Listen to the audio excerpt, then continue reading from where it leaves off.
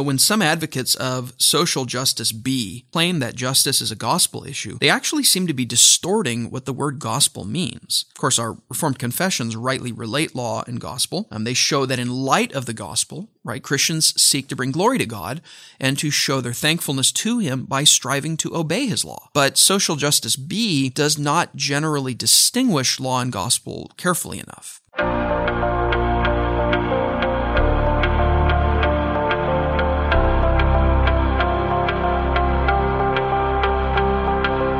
A happy American Thanksgiving to all of our U.S. listeners. I want to welcome you and all of our other faithful listeners to Mid-America Reformed Seminary's Roundtable Podcast. This is a broadcast where the faculty of Mid-America discuss Reformed theology, cultural issues, and all things seminary. You're listening to episode 108, and I'm Jared Luchabor. Thank you for tuning in.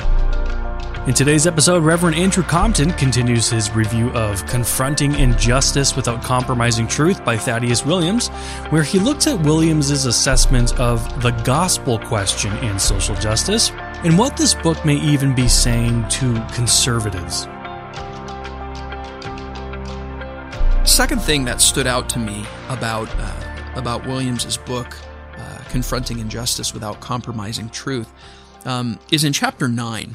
Williams talks about what he calls the gospel question. He asks, does our vision of social justice distort the best news in history? Now, on the one hand, later in the book, he laments that many of his friends who have embraced social justice B are no longer interested in evangelizing. For them, the Christian gospel itself is no longer something of really great value.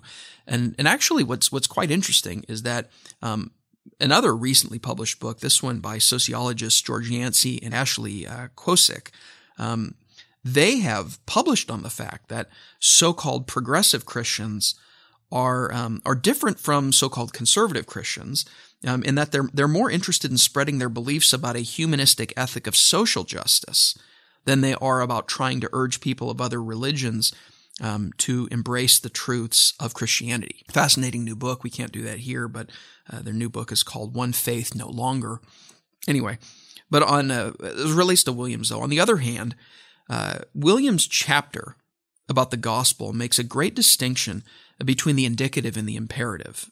He really unpacks the difference between gospel and law. So when some advocates of social justice B claim that justice is a gospel issue, they actually seem to be distorting what the word gospel means. Of course, our Reformed confessions rightly relate law and gospel. They show that in light of the gospel, right, Christians seek to bring glory to God and to show their thankfulness to Him by striving to obey His law. But social justice B does not generally distinguish law and gospel carefully enough. And so Williams has a great paragraph on page 113. He says, so what happens when we make social justice not a mark of consistent Christian living, but a requirement of the gospel itself? Consider the tens of millions of victims of modern-day slavery. The good news now entails the imperative, work toward the liberation of human trafficking victims. On this scheme, you are saved by God's grace through Christ, plus your efforts to end modern slavery. And herein lies the existential conundrum. How could we ever know if we had done enough to end this violent, dehumanizing practice to be saved? There's a qualitative difference between fighting the injustice of slavery to become saved versus fighting the injustice of slavery because you are saved. If we confuse the gospel, the indicative announcement of the salvation accomplished on our behalf through the death and resurrection of Jesus, if we confuse that with the imperative to help human trafficking victims, then the good news is no longer good news. We find ourselves right back in the hopeless plight of works-based righteousness. It's a great quote. I was struck a few years ago, a minister friend of mine told me that another minister in his denomination stood up at one point in a meeting and declared, I am not a gospel minister. I am a justice minister. Now, if we were to read that most charitably, maybe that minister was pushing back against a narrow version of the Christian faith that sees Christ's work as merely a way to get individual souls saved from hell, right? He may have wanted to show that greater cosmic, redemptive new creation goal and that God had in mind in redemption and that God accomplished in the resurrection of the Son. But notice how that language, though, of saying, I am a justice minister. Notice how that actually works at cross purposes to the Bible's own gospel message. I mean, look what Williams says on page 114. He says, in a culture gripped by a social justice B mindset, we find ourselves in the same unwinnable game. Social justice B professor Richard Day speaks of our infinite responsibility, by which we can never allow ourselves to think that we are done, that we have identified all of the sites, structures, and processes of oppression out there or in here inside our own individual and group identities. And look how Williams analyzes that comment by Richard Day. He goes on to say, do you see how this becomes a game no one can win? If everything is unjust all the time, since social justice B interprets all inequality as injustice, we end up in the chronically frazzled state of mind well described by an ex-radical who said, infinite responsibility means infinite guilt, a kind of Christianity without salvation. To see power in every interaction is to see sin in every interaction. And all that the activist can offer to absolve himself is Sisyphean effort until burnout. Remember, Sisyphus was the one pushing the rock up the hill, and it just constantly falling back on him. Williams also draws attention to how the creator-creature distinction, right, something that's stressed by Reformed theology, how the creator-creature distinction is missing in social justice B, and how that too has a devastating effect. He says on page 116, social justice B offers no grace, no forgiveness, no open doors to paradise. Why? Because it ignores the most important distinction there is, the creator-creature distinction. At the top of a Christian worldview, we find a creator who is not only just, the ultimate standard by whom all our actions must be judged, but also the justifier of his creatures. Citing Psalm 103, verses 8 to 10, the Lord is merciful and gracious, slow to anger and abounding in steadfast love. He will not always chide, nor will he keep his anger forever. He does not deal with us according to our sins, nor repay us according to our iniquities. Williams goes on, says, what happens if we erase the creator-creature distinction? Instead of standing before a quick-to-forgive creator, we stand before our fellow creatures.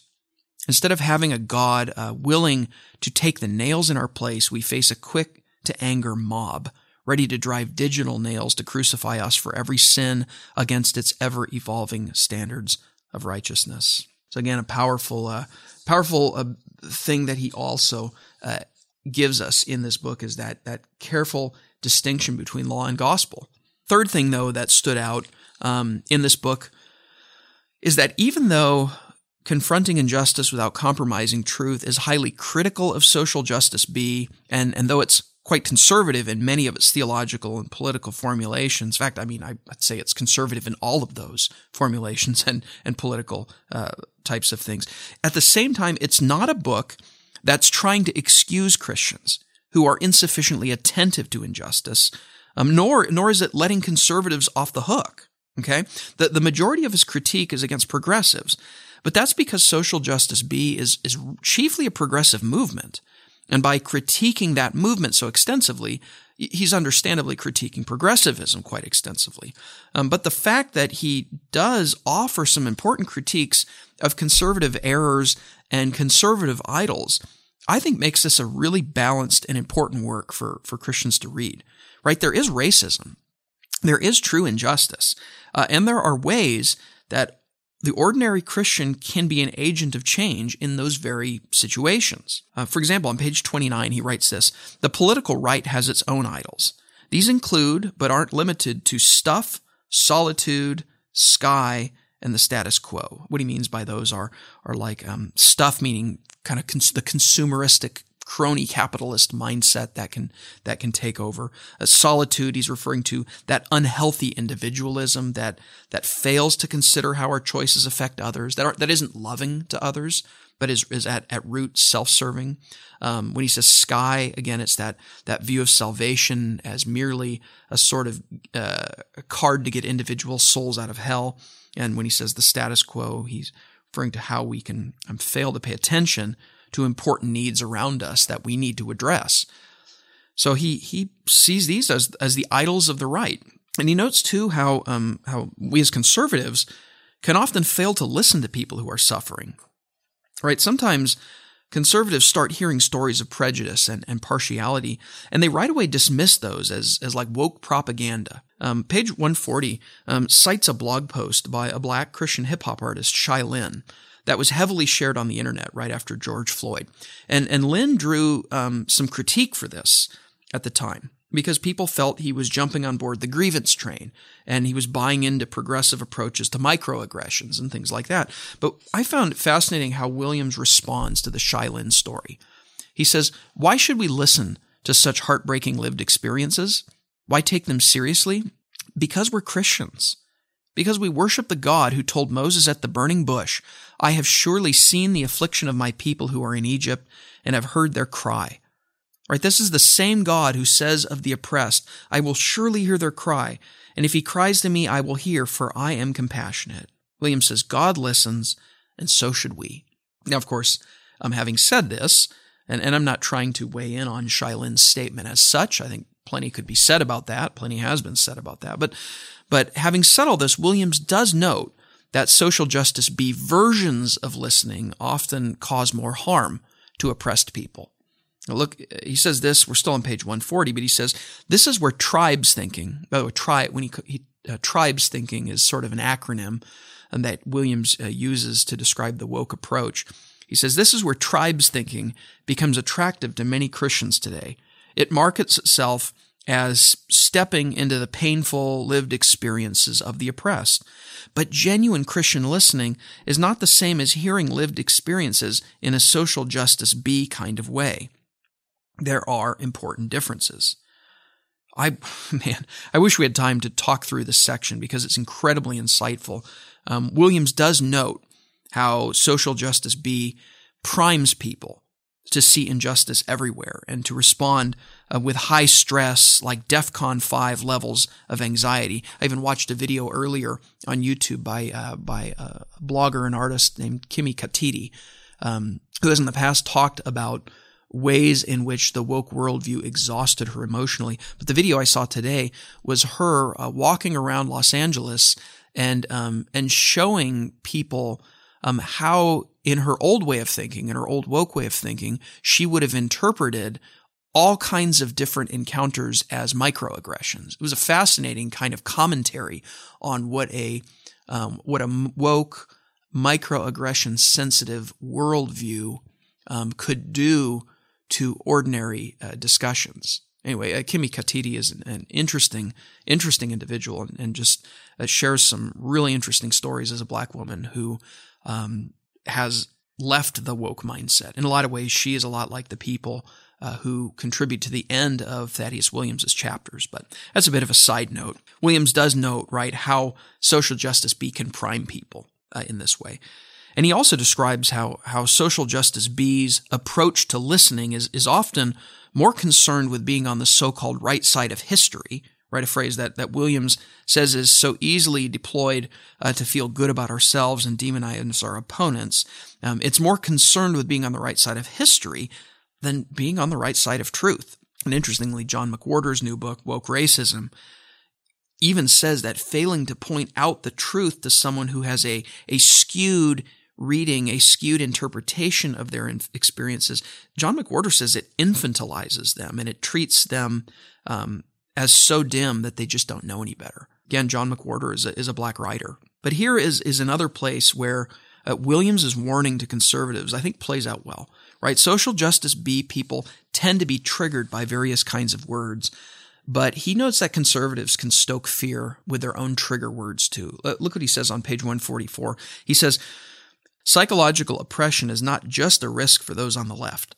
For Christians on the right, be careful not to play the same cruel games in reverse, raising generations to live in chronic fear of those evil secularists, liberals, Marxists, evolutionists, immigrants, homosexuals, or whatever.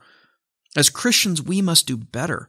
Fear must never be a prime motivator in any thoroughly Christian justice. We must not teach any ideology, left or right, that pumps enough wattage into people's uh-oh centers to light up Times Square. That phrase uh-oh center, by the way, is what Williams calls the amygdala in the human brain. He says that would be mean. That would not be loving our neighbors. So I guess in conclusion here. I mean, I found the book to be chock full of helpful illustrations. It was chock full of solid answers to the claims of these woke critical approaches. It was a helpful expose even of various techniques that a lot of social justice B advocates use to guilt people and to try to coerce them into doing their bidding and to coming on board their worldview. Williams offers a whole range of statistics and data sets that do challenge some of the progressive assertions about the extent of systemic racism and oppression in Western society today.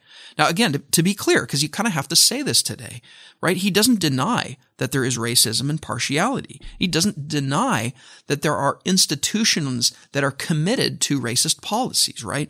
But remember, the fact that people who cite statistics undermining the claim that American institutions are as racist today as ever, the fact that people who do this are accused of white supremacy shows how deeply entrenched the social justice B ideology is all around us. But what's so helpful about these kinds of statistics, whether cited here or in other books like Voddie Baucham's book Fault Lines, giving all kinds of examples and counterexamples, right? What's so valuable is that they help us to stay focused on real injustice, real racism, quantifiable partiality, real lovelessness that exists in communities and organizations and churches and cities. And at the end of the day, what makes this such a great book is that really is Williams's goal, that Christians be equipped to confront injustice, right? It's significant he didn't just call his book a critique of social justice B. Right, there's a place for that.